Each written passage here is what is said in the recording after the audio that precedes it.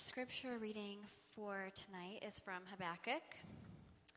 O Lord, how long shall I cry for help and you will not hear, or cry to you violence and you will not save? Why do you make me see iniquity, and why do you idly look at wrong?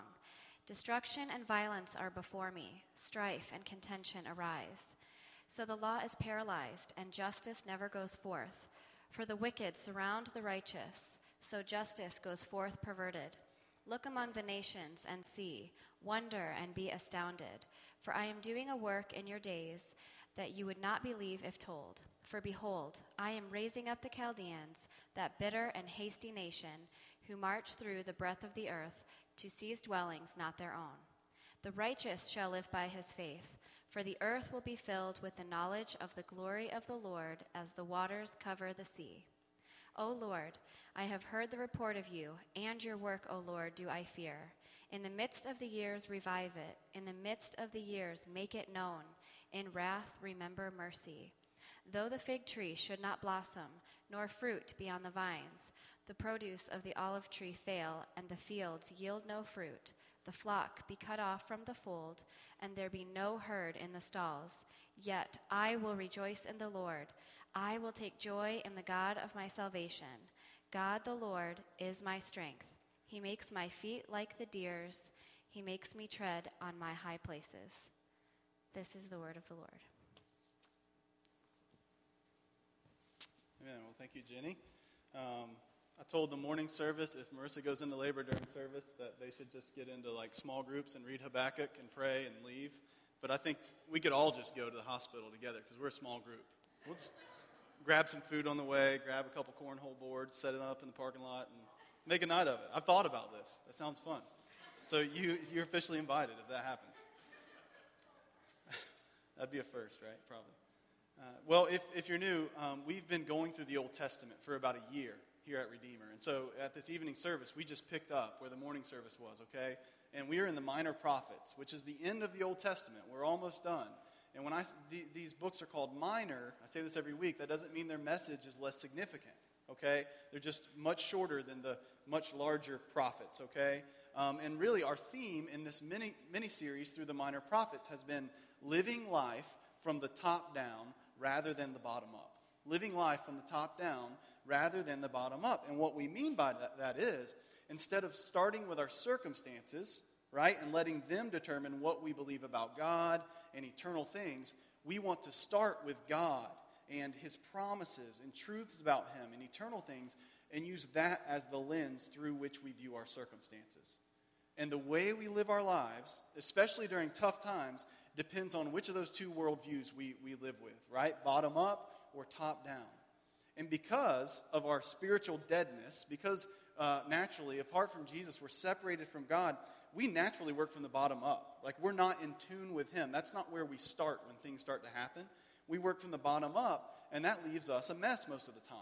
So really, we need to be transformed in our hearts and our minds and in our eyes, in the way we view and live in all circumstances, to have an awareness of God's goodness and His sovereignty over all things.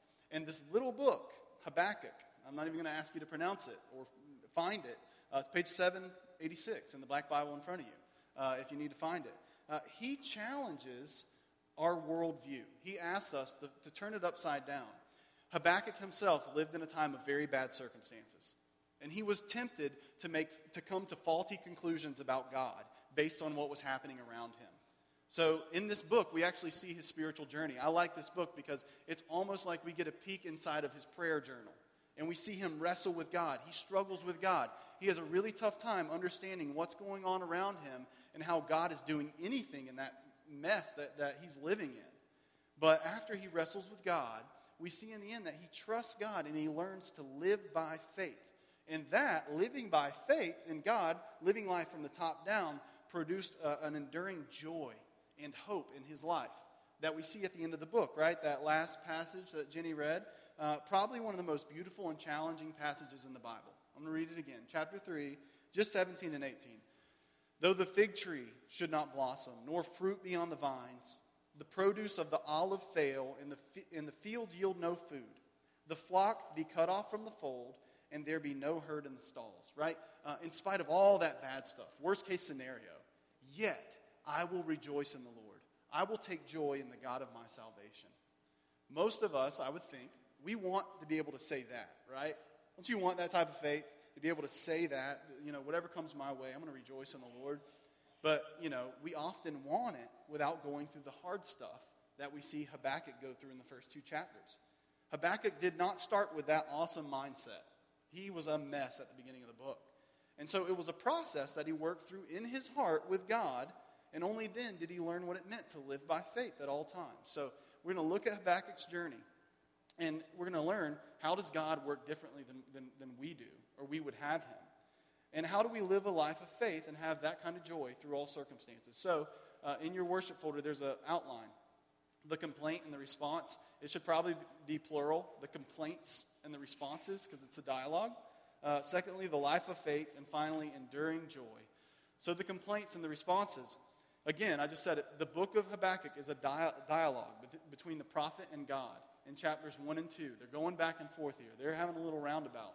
And in chapter 3, Habakkuk prays. And really, in this book, he's crying out to God, and he's asking 2 questions that are as old as time. These 2 questions. God, where are you? And secondly, why are you doing this? Or maybe it would be better to say, why aren't you doing something? Where are you, and why aren't you doing anything? So let's look at his complaints. In chapter 1 and 2, he complains to God because his circumstances were bad. Well, what was going on? He lived in a nation called Judah, right? They had split from Israel. This was God's people. The northern kingdom, Israel, had already fallen for their sins. God used another nation to judge them, and they were no more. They were done with. So Judah should have learned their lesson by watching what happened to Israel. But Judah did not learn their lesson. And Habakkuk's living in this mess. And so what he's seeing is the people in Judah are becoming morally and spiritually corrupt. They're worshiping idols. They're offering their children to false gods. They're allowing God's temple to fall into ruins. All of this stuff is going on. They'd forgotten God. They were living life their own way, and they were making a mess. And so Habakkuk, living in the middle of these bad circumstances, had reached a boiling point. And his frustration overflows, and he directs it towards God. Because he thought God was letting sin go unpunished, and God was not being just. That's what he thought was happening. And so he complains to God. So he starts out by complaining. Now, let me give him some credit here. Because he complains to God, one, we do see some faith there. He does turn to God. We got to tip our hat there. All right? He calls out to God. He cries out to God. And he also believes that God is good and just, right? He assumes that God should care about this bad stuff and should do something about it. But there's also a defeated, almost accusatory tone towards God, pretty cynical. And so we read 2 through 4. And so really, in my words, he said, Lord, how much longer do I need to cry out to you? Right? How many times do I have to do this? And how much messed up stuff has to happen until you actually do something? This is what he's saying. Why do you put me through this? Why do you sit there and act like none of this is wrong? The law was thrown out the window a long time ago. There's never any justice. The wrongdoers always get away with it, and the people who are actually trying to do the right thing are being trampled on by the wicked. The evil prosper, your people suffer, there's no justice, what's the deal? That is basically what he's saying to God. And so I ask you, and us really, can we relate to feeling that way? Have we ever looked at what's going on around us in our lives, and we let those things determine what we think about God? Have the things in our lives that's happening led us to make statements like, well, God just must not care about me. Or make statements like, well, he just must not be good. We are tempted to let our circumstances bring us to conclusions about God. Job went through that. The psalmist went through that. Psalm 13. How long, O Lord, will you forget me? How much longer do I have to go through this? And so that's why I said this is as old as time. I mean, I find some comfort in the fact that all kinds of people in the Bible had these feelings as well. We're not alone. So what does God have to say to Habakkuk and to us in the face of our complaints of his apparent absence and his apparent apathy towards our circumstances? Let's see what God says. In verse 5, okay, there should have, actually that was in this morning's worship folder. There's a break in the text. where the Lord responds. So you see it's the Lord responding. He responds to Habakkuk saying, look, I am doing a work in your days that you wouldn't believe if told. In other words, he says, hey, Habakkuk, I am doing something. In verses 5 and 6, he says, I am, twice, I am doing something. You just don't see it right now, and you wouldn't completely understand it anyways. But I'll tell you anyways. He goes on to tell him. God's first saying, I'm not absent, I'm not apathetic, I'm actually present and active, and I do care. So the Lord goes on to explain about what he's going to do about the problem of Judah's corruption. And he says that he's raising up the Chaldeans in verse 6. That's another name for the Babylonians. They were an evil, pagan nation. The Lord goes on to explain what they're like in the following verses, and they're bad dudes. You don't want any of them. And so he's raising them up, and he says, I'm going to use them as an instrument to judge Judah for their sins. So this is like a be careful what you pray for moment for Habakkuk, right? Habakkuk, you wanted something to happen? Smackdown by Babylon, coming right there where you're at, to Judah. Be careful. And Habakkuk loses it. In verse 12, Habakkuk responds. And you can almost see Habakkuk like processing what the Lord just told him. At first he responds. He's like, okay, God, you're good. Okay, you know what? What's going on here, right? He's like, let me get this straight. You're raising up a more wicked people to judge your people for acting wickedly. Are you kidding me? That doesn't make any sense. Those guys are worse than we are. And he goes on, and he again says, he makes the statement, why do you just sit there and look at wrong like nothing's wrong? And in chapter 2, verse 1, we see Habakkuk's rant end. He ends his response, and I picture him just crossing his arms and standing there. And he basically says, you know what, that plan's not good enough. That's not fair. That's not right. So go back to the drawing board and come to me and give me a second proposal, because that's not okay. So I'm going to stand on this tower, and I'm going to look out and see what you have to say for yourself. Look at chapter 2, verse 1. I'll take my stand at my watchpost. And he says, I'll look out to see what he will say to me. The Lord just responded. Habakkuk did not like what God was doing, and it was a direct challenge to God. You know, often for us, it's not good enough that God do something, right? We want him to do something in our way, on our schedule, because we think we know best. Based on Habakkuk's response to God, we see that Habakkuk's original complaint, he was not asking, he was demanding, right? When God responds differently than we would have him respond, or he tells us no, our response tells us whether we were asking in the first place or we were demanding God to follow our orders. And that's what Habakkuk is revealed right here. So I want to ask you, where are you unsettled in life? Where are you complaining and frantic and stressed out and angry and impatient and worrying right now in your life?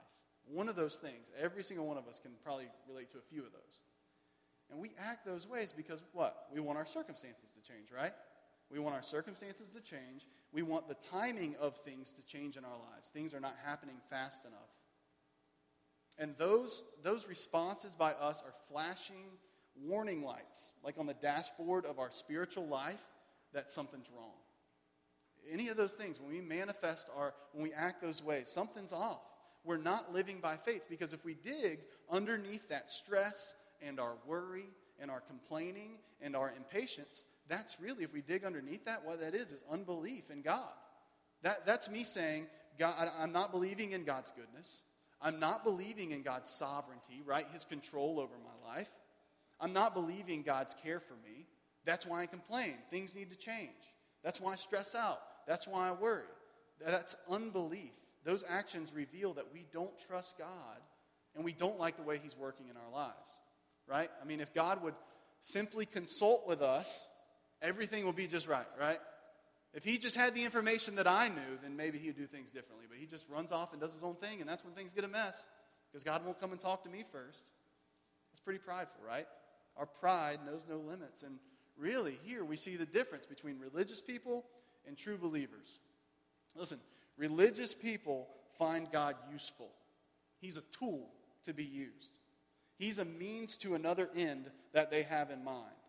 God is an instrument to accomplish their agenda.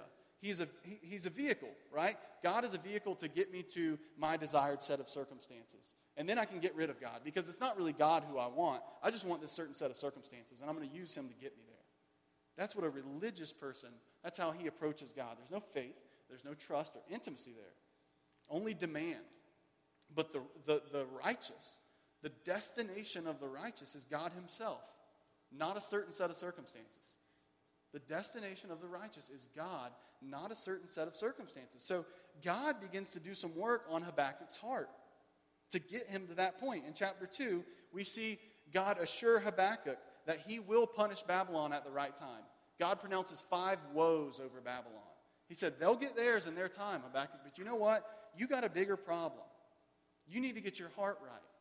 You need to learn to walk by faith. Otherwise, you're going to spend your entire life acting frantic and complaining and worrying and being restless and looking to your circumstances to bring you peace and happiness when the problem's actually inside you and it's between me and you. That's the real problem. Otherwise, you're going to spend all your life looking in the wrong spot. And I think for us, we can relate to that. We continually, not just one point, come into faith, but all of life, we need to show attention to our hearts. Now, like Habakkuk did, when we start with what we see and experience and we work up to God, we get into trouble because we come to wrong conclusions. That's bottom-up living. But when we live by faith and we work from the top down, only then will we learn to be content and have joy in all circumstances, even when God's working mysteriously and in confusing ways. And remember, Terry read, my ways are higher than your ways. You don't quite understand them. So you have to learn to live by faith. The life of faith. The Lord begins to answer Habakkuk, right? Habakkuk's standing on this wall. He's like, that's not good enough. So I expect God to kind of like swat him off the wall and be like, tell me what to do. I'm pretty sure I know what I'm doing here. But God's patient with him. And he says in chapter 2, verse 4, he says, the righteous shall live by his faith. And God is saying, I think God's saying to the prophet, trust me, right? I know things look unclear to you. I know that sometimes things may look shady to you. I realize that you don't completely understand that I can work in a way that seems contrary to how you think I should work, Habakkuk, because you generally live as if you alone know how all things should work for you and everyone else. Can we relate to that? But you really don't, Habakkuk, right? You don't see it all. So trust me and learn to live by faith. Quit looking at your circumstances and look at me during these confusing times. And God is showing Habakkuk that what will really bring him peace and joy and contentment is not a change in his external circumstances, but a change in his heart. And so God takes him on a journey of the heart in chapters 2 and 3. And that's what we all need, right? We will only find peace when our hearts are right and at rest before God. There's an early church father, right, over 1,500 years ago, named St. Augustine, and he said, our hearts are restless, O Lord, until they find their rest in you, right?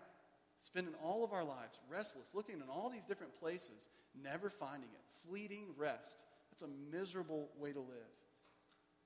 And so I ask you, is your heart restless right now, right? Are you just restless? Are you looking for rest and peace? And are you looking for that in a change of circumstances? And so I would like to say that maybe you need to just be still and get right with God and talk to God. Because the bad news is, we're talking about bad circumstances, right? And just saying, oh, everything's going to be okay. Well, we can't know that things will be okay unless we're made right with God. And God's solution to that is through Jesus, his substitute, who reconciled us to him, being made right with God through faith. Because actually the Bible says that if we are separated from God, right, by our sin, things are not okay. And you have every reason to worry and stress out and panic. There's no assurance in this life or the next because God is actually against us in our sin. We've tried to live life on our own, so we have put ourselves in a position where we are against God. So the way to find peace in life is to repent from doing life apart from God and put our faith in Jesus. And the good news, here's the good news, is that God did work in the most mysterious way in all of history by sending his own son, Jesus. God in the flesh. Isn't that mysterious that he would come and take on flesh and live a perfect life and die on a cross to reconcile people who are completely opposed to him? Isn't that mysterious? that God works in ways that are higher than our ways. Thank God his ways are higher than our ways because we never would have done what he did. And by faith, we're reconciled to God and we're made alive to him. And we're given eternal life. So the righteous shall live by his faith. That is salvation. Come to life. Your spiritually dead self comes to life by faith. And the promise of the gospel is also that we don't have to panic like Habakkuk did when God is working in ways that we don't understand around us. We don't have to panic or worry or stress out because we were saved by mysterious ways. God made us right with himself through a way that we don't quite understand. And hopefully we get a little more of it every day, every week. So we can take heart in our confusing circumstances because God loves to work in mysterious ways. Paul, the Apostle Paul in the New Testament, he quotes this verse twice in Romans 1 and then Galatians 3. And in Galatians 3, we read in our assurance, he says, no one is made right with God by the law, but the righteous shall live by his faith. In other words, nobody can get right with God by what they do. Nobody can get right with God by doing all the right stuff, but only by God's grace through faith in Jesus. And because it's not by anything that we do, this tells us that Jesus did not love us because we were useful to him in any way. Isn't that good news? Jesus didn't love us because we were useful to him. He doesn't need us. One pastor in our network, Wednesday, we have a meeting, we talk about the passage, and he said, Jesus rejoiced over me when there was no fruit on my vine. Amen. If anything, I'm a time-consuming, messy renovation project for God. Right? Some of us more than others. I'm up there. I'm time-consuming. I'm a pile of bones. I need a lot of work. He does not need me. But the Lord says, I loved you even when you were fruitless. I loved you.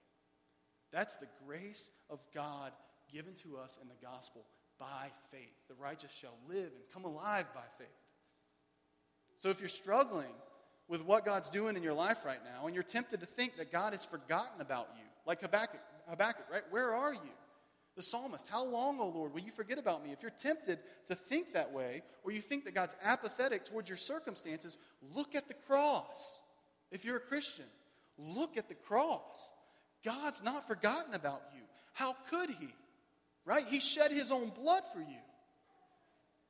The Bible says we're the apple of his eye. I don't even know what that means, but that sounds really good. Right? I'm the apple of God's eye. Amen.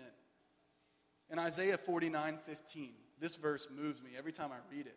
It basically says that you will forget about your own children before I forget about you, is what the Lord says to me.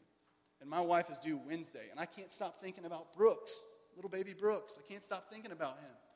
And God says, Jeff, you'll forget about him before I ever forget about you. What do you mean, have I forgotten about you? Right? He says, your name is inscribed on the palms of my hands. My son stands before me with wounds all over him, pleading for your good.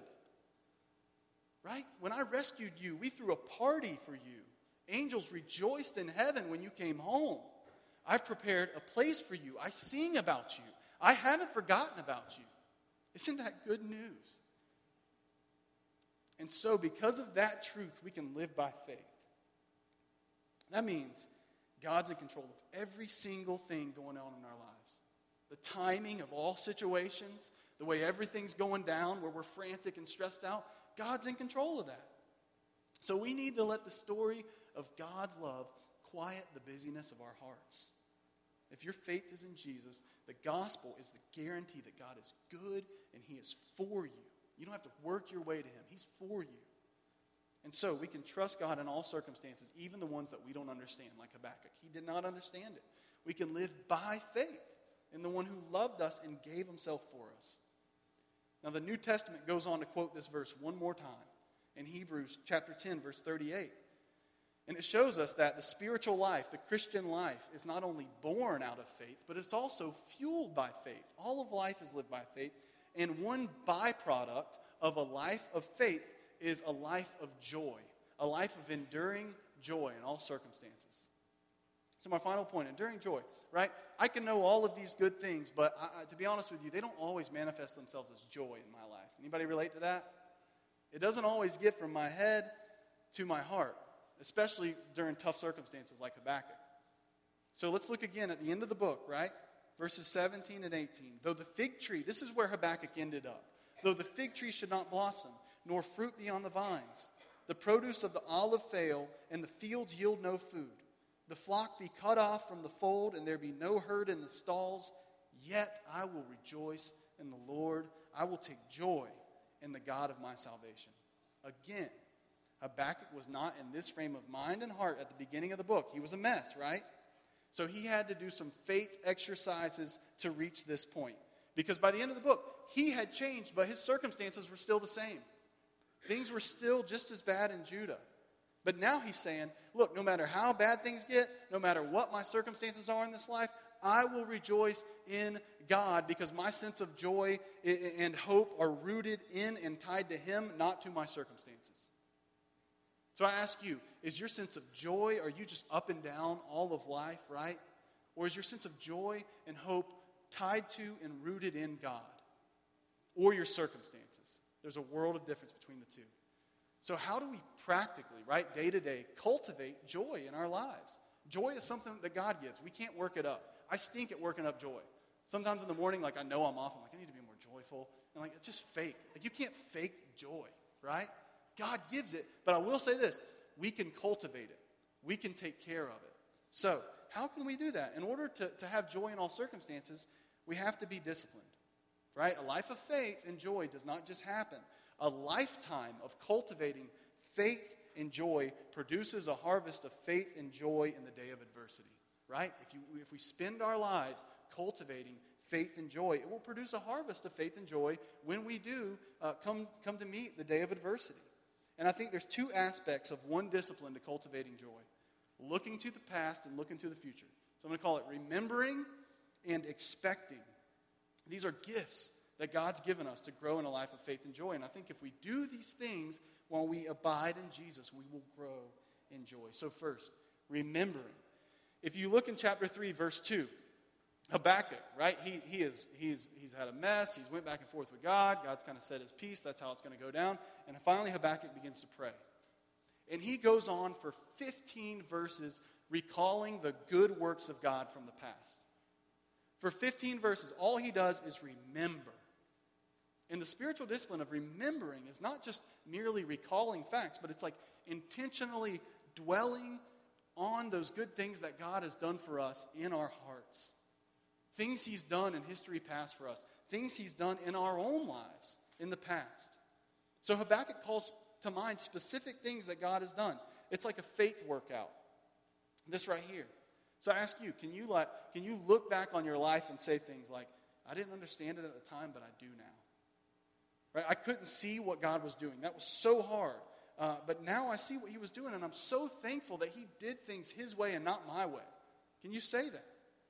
That's where we build our faith and joy muscles to help us endure tough circumstances by remembering the good things that God has done and the ways that he's worked mysteriously. And it gives us comfort in the present when he's working mysteriously. So I ask you, is your heart a mess right now due to your current circumstances? Are you just all over the place, worried, stressed, frantic, anxious? Let me ask, have you been still before God lately? I'm not saying that's a cure-all. That's not going to cure your circumstances, but we're after your heart. We're not after your circumstances right now. Have you taken time to remember his goodness towards you in the past? Can I encourage you this week to do that?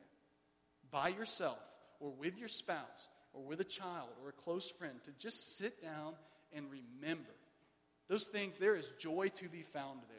You will end up laughing if you really take the time, and you'll probably end up crying if you take the time. And both of those things are good, and we need those. Over what God has done in your story. That's worship, and faith and joy grow right there. So Habakkuk, his busy, messy heart has now grown still, and his loud, frantic, complaining mouth is turned to praise.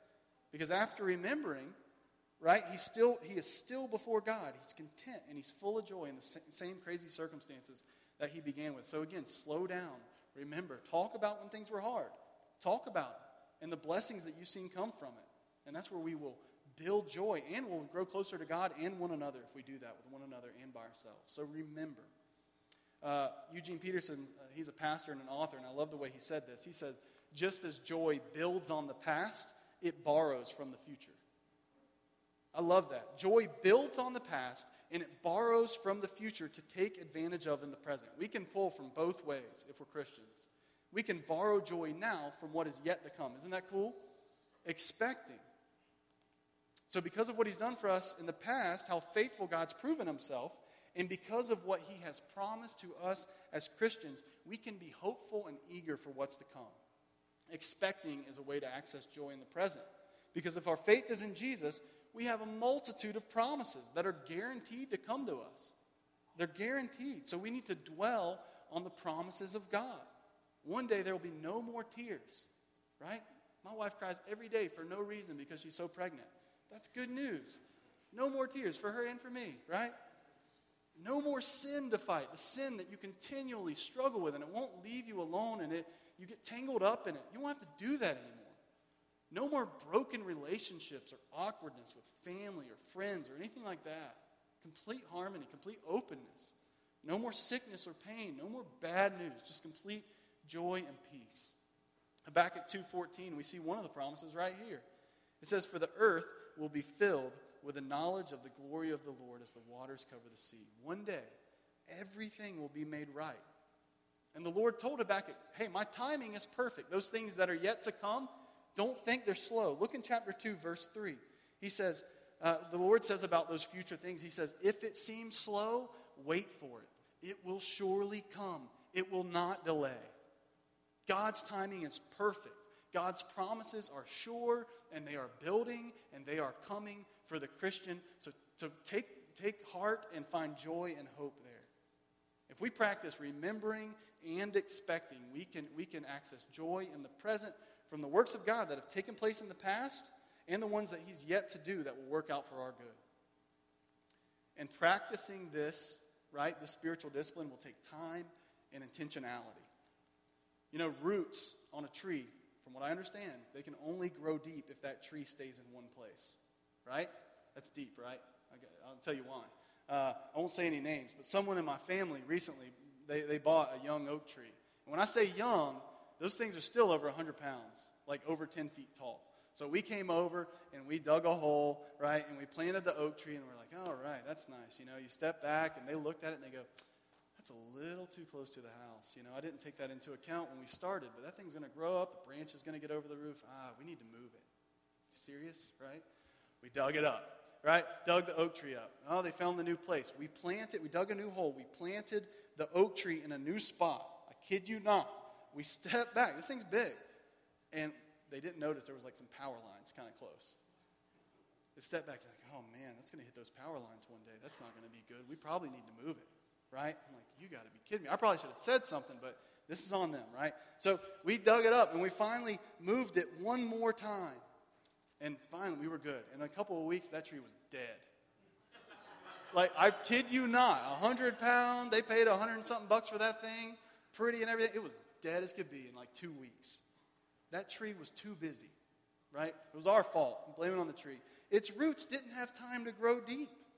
It moved too much. It was too busy. It never stayed still. Listen, too much busyness and movement produces shallow spirituality, if any at all. Too much busyness and too much movement in our lives produces shallow spirituality, if any at all, because we were not made to work that way. Sabbath is woven into creation, and it's woven into us. We were made to stop. So spiritual growth and faith and joy requires times of stillness and silence and solitude and prayer and time in God's Word. That is when our roots grow deep. Sabbath. So to do the things that I've mentioned, to cultivate joy in our lives, to remember and to expect, we have to slow down, and we have to schedule intentional blocks of time to be quiet with God. That is one of the most loving things you can do for yourself and for your loved ones, is for you personally to practice Sabbath and stop and be quiet and be still sometimes. Because when I neglect my own messy heart and soul, and I don't take time to process my circumstances and the things that are going on in my life, when I don't do that, I don't take time to view my circumstances through the lens of God's goodness and His promises, I'm a mess. And I'm saying to God, I can do life without you. and my messiness overflows onto other people. Do you follow me? Because I have not done the hard work on my heart. The mess of my heart overflows to the people around me, and that is unloving. One way you can love your neighbor is for you personally to practice Sabbath. To be still, to be quiet with God and get your heart right. Then you can operate and love people the way you need to love people. Otherwise, you're just going to go around all your life venting and stressed out. Oh, I don't know what I'm going to do about this. I do it to my wife all the time. She's so patient with me because I'm not responsible enough with my own heart. I've been so convicted over that lately. So let me ask you, how are you strategically planning to do that in your life? Right? Doing the work to cultivate a deep, enduring, anchored joy in God, settling ourselves on the gospel and God's promise to us. That fuels us in living a life of faith, and it prepares us for whatever may come. So God promises us, right? Habakkuk 2:14, all things will be made right. We can trust his ways. The cross guarantees that. It shows us that. And listen, all of the things, all of the circumstances that we don't understand, one day they will be made clear. Some of that will happen in this life as we gain perspective, right? As life goes on, we can gain perspective on what God was doing in those circumstances, and that's good. But a lot of it we won't know until we're with him. But I think that our joy will be so full when we're with him, we won't even care to know, right, what those circumstances meant. Because Jesus said in John 16, he said, I'm coming back, right? And all of your sorrow will turn into joy. And I love this line. And then he says, and then no one will take your joy from you. No one. Abide in Jesus. Practically, remember, expect. So that when the tough times come, right? When the vine bears no fruit, when the cattle stalls are empty, whoever owns cattle out there, right? When they're empty, when devotional times seem dry, when our kids' behavior seems to never improve. Amen? Anybody? Yeah? All right. I got the spirit in here. Right? When your marriage hits a rough patch, when finances fall, when suffering comes, right? When any of that comes, like Habakkuk saying at the end, no matter what comes my way, we may be sorrowful, but not without a deep joy, steadfast, immovable joy in God, and we'll press on in living by faith. If we abide in Jesus and take care of our own hearts, we have to do that. And so after sermon, we sing a song of response or a song of reflection where we sit. And so I'm going to ask that we take the time to do that during this song, right? Just be still, right? Just pray. Remember, expect, be thankful, abide in Jesus. Right now, let's begin our weeks, right, living from the top down, because there's no telling what we're going to run into this week. Let's start by viewing all of our circumstances through the lens of God's goodness and his promises to us in the gospel. Will you pray with me? Father, we thank you that you are a God of kindness. I thank you that you're a God of patience.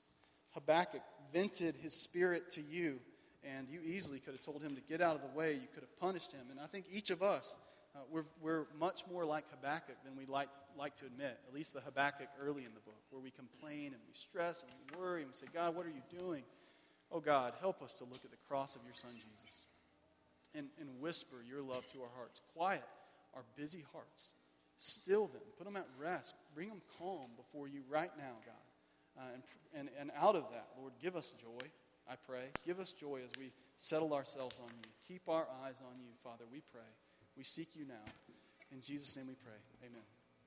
If you have ever ran long races or you've watched runners, you watch them and they get those cups of water as they're running, and you see them just do this, and I think like 5% of the cup actually gets in their mouth. You ever tried to drink while running? You have to stop and stand still to really drink. And so this week, I just want to encourage you to stop and be still. Jesus said he is the river of life, that we get life from him. And so in order to stop and really take that in, we have to stop. So do that this week. And this benediction is the promise that he is with you no matter where you're going or what you're doing. If your faith is in Jesus, he's with you and he's going to work everything for your good and his glory. So receive this benediction. May the Lord bless you and keep you. May the Lord make his face shine upon you and be gracious unto you. May the Lord turn his face towards you and give you his peace, both now and forevermore. Go in God's peace. Amen.